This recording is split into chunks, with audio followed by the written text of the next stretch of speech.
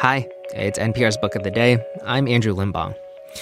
Something that I think gets lost in the coverage of undocumented immigrants living in America is how stressful the day-to-day life is. Every minute you're worried and nervous about this big secret getting out, anxious that doing something as basic as, going to the doctor could get you deported. That's what it was like for Chanjuli Wang. Her new memoir, Beautiful Country, is all about the undocumented immigrant experience. And in this interview with NPR's Scott Simon, she talks about growing up living in that shadow and what finally pushed her to share her story. Here's the interview. The story of Chanjuli Wang, as she explains, begins before she was born. Her uncle, a teen at the time, was arrested for criticizing Mao Zedong, and her father's family lived under a hail of rocks, pebbles, slurs, and worse. Her family escaped the United States, New York, in 1994, but were undocumented. And they had to live, in the Chinese phrase, as people in, the dark, the shadows, the underground world of undocumented immigrants who work menial jobs off the books in fear that their underground existence might be exposed. Chanjuli Wang, who is a Yale Law graduate, now an attorney, has written a memoir, Beautiful Country. She joins us now from Brooklyn, New York. Thank you so much for being with us. Thank you so much for having me, Scott. This memoir takes us through 5 years in your childhood. A young girl trying to make a home in America with her family.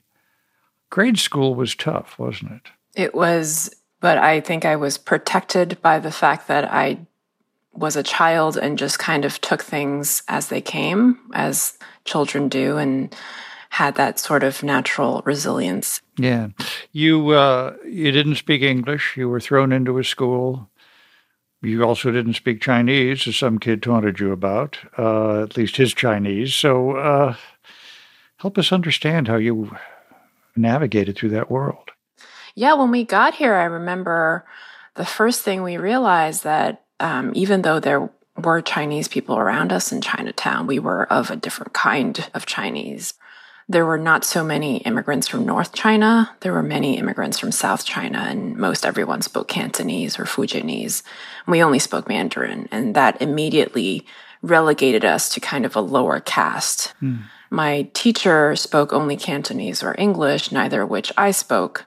So after a day or two, the teacher recommended that I be put in a classroom for students with disabilities, even though I had no disabilities. And it was there, really, that I discovered that I myself could learn English just through books.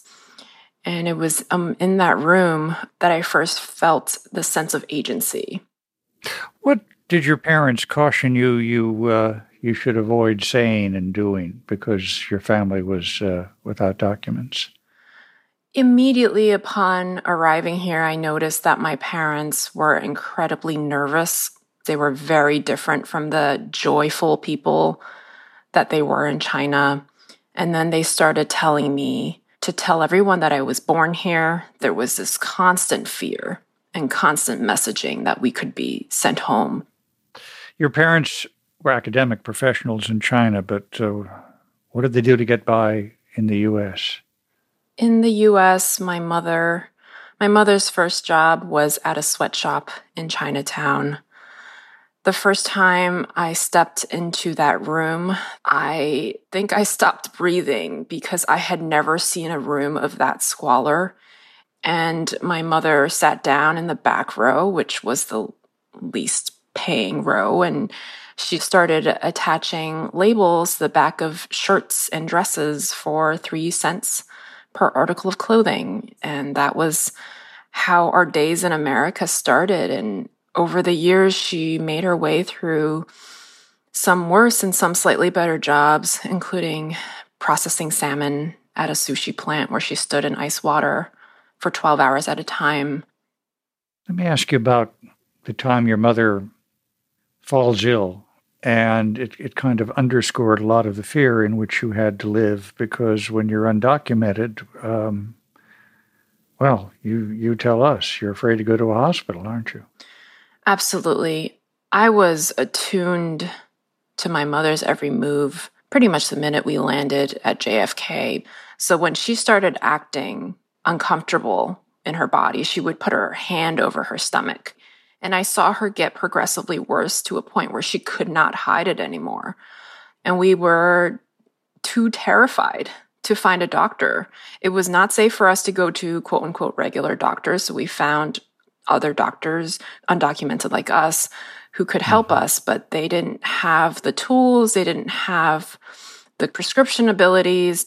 So it finally culminated in the night that I found her rolling in bed and forced to call 911, and then holding my breath and waiting to see if she would get medical attention or we would instead get deported. I feel the need to ask about your father, Baba in Chinese. You have grown to understand him. Help me. My father, I think, would have been very different if we had stayed in China. But from kind of my first days here, he told me I no longer have status as a man. By virtue of being Asian, I'm just seen as being weak. He had to find some sense of control and power in his household and the two women that he lived with. And it drove him to do some things that were, I think, probably not even understandable from his point of view. And then, of course, there was his childhood, which was horrific. His family was marked as dissidents and counter-revolutionaries, and his parents were publicly beaten. Yeah. When did you feel you could begin to talk more openly about all of this? It really happened during my second clerkship when I was clerking on the Ninth Circuit, and I felt like such a complete fraud. I'd gotten to a point where I was a lawyer and was fairly accomplished, but I was still not honest about who I had been. So I walked into my judge's office and just kind of sat down and spilled everything. She responded with such empathy and understanding. She said, "Secrets, they hold such power over us, don't they?" I realized she meant that all of us have these powerful secrets that we ascribe so much shame to, but that really are very universal at its core. I'm sure you know there are people who will hear your story and say that what happened, what your family had to live through, was sad and outrageous. And that's why they think immigration should be strictly regulated, because undocumented people can be exploited. I think that viewpoint is deeply myopic. It's based only on what people know of the conditions in America. But if you look outside America, and specifically to Mexico and China, which are the two sources of major immigration to the United States, you see that if those people are not able to leave and find refuge, they are under lifelong persecution for their religious and political beliefs in a way that is far worse than what my parents and I went through. And the fact that people are willing to risk being undocumented shows just how bad it is in the home countries of people who immigrate. Chun Julie Wong, her memoir, Beautiful Country, is out now. Thank you so much for being with us. Thank you for having me. I'm delighted to be here.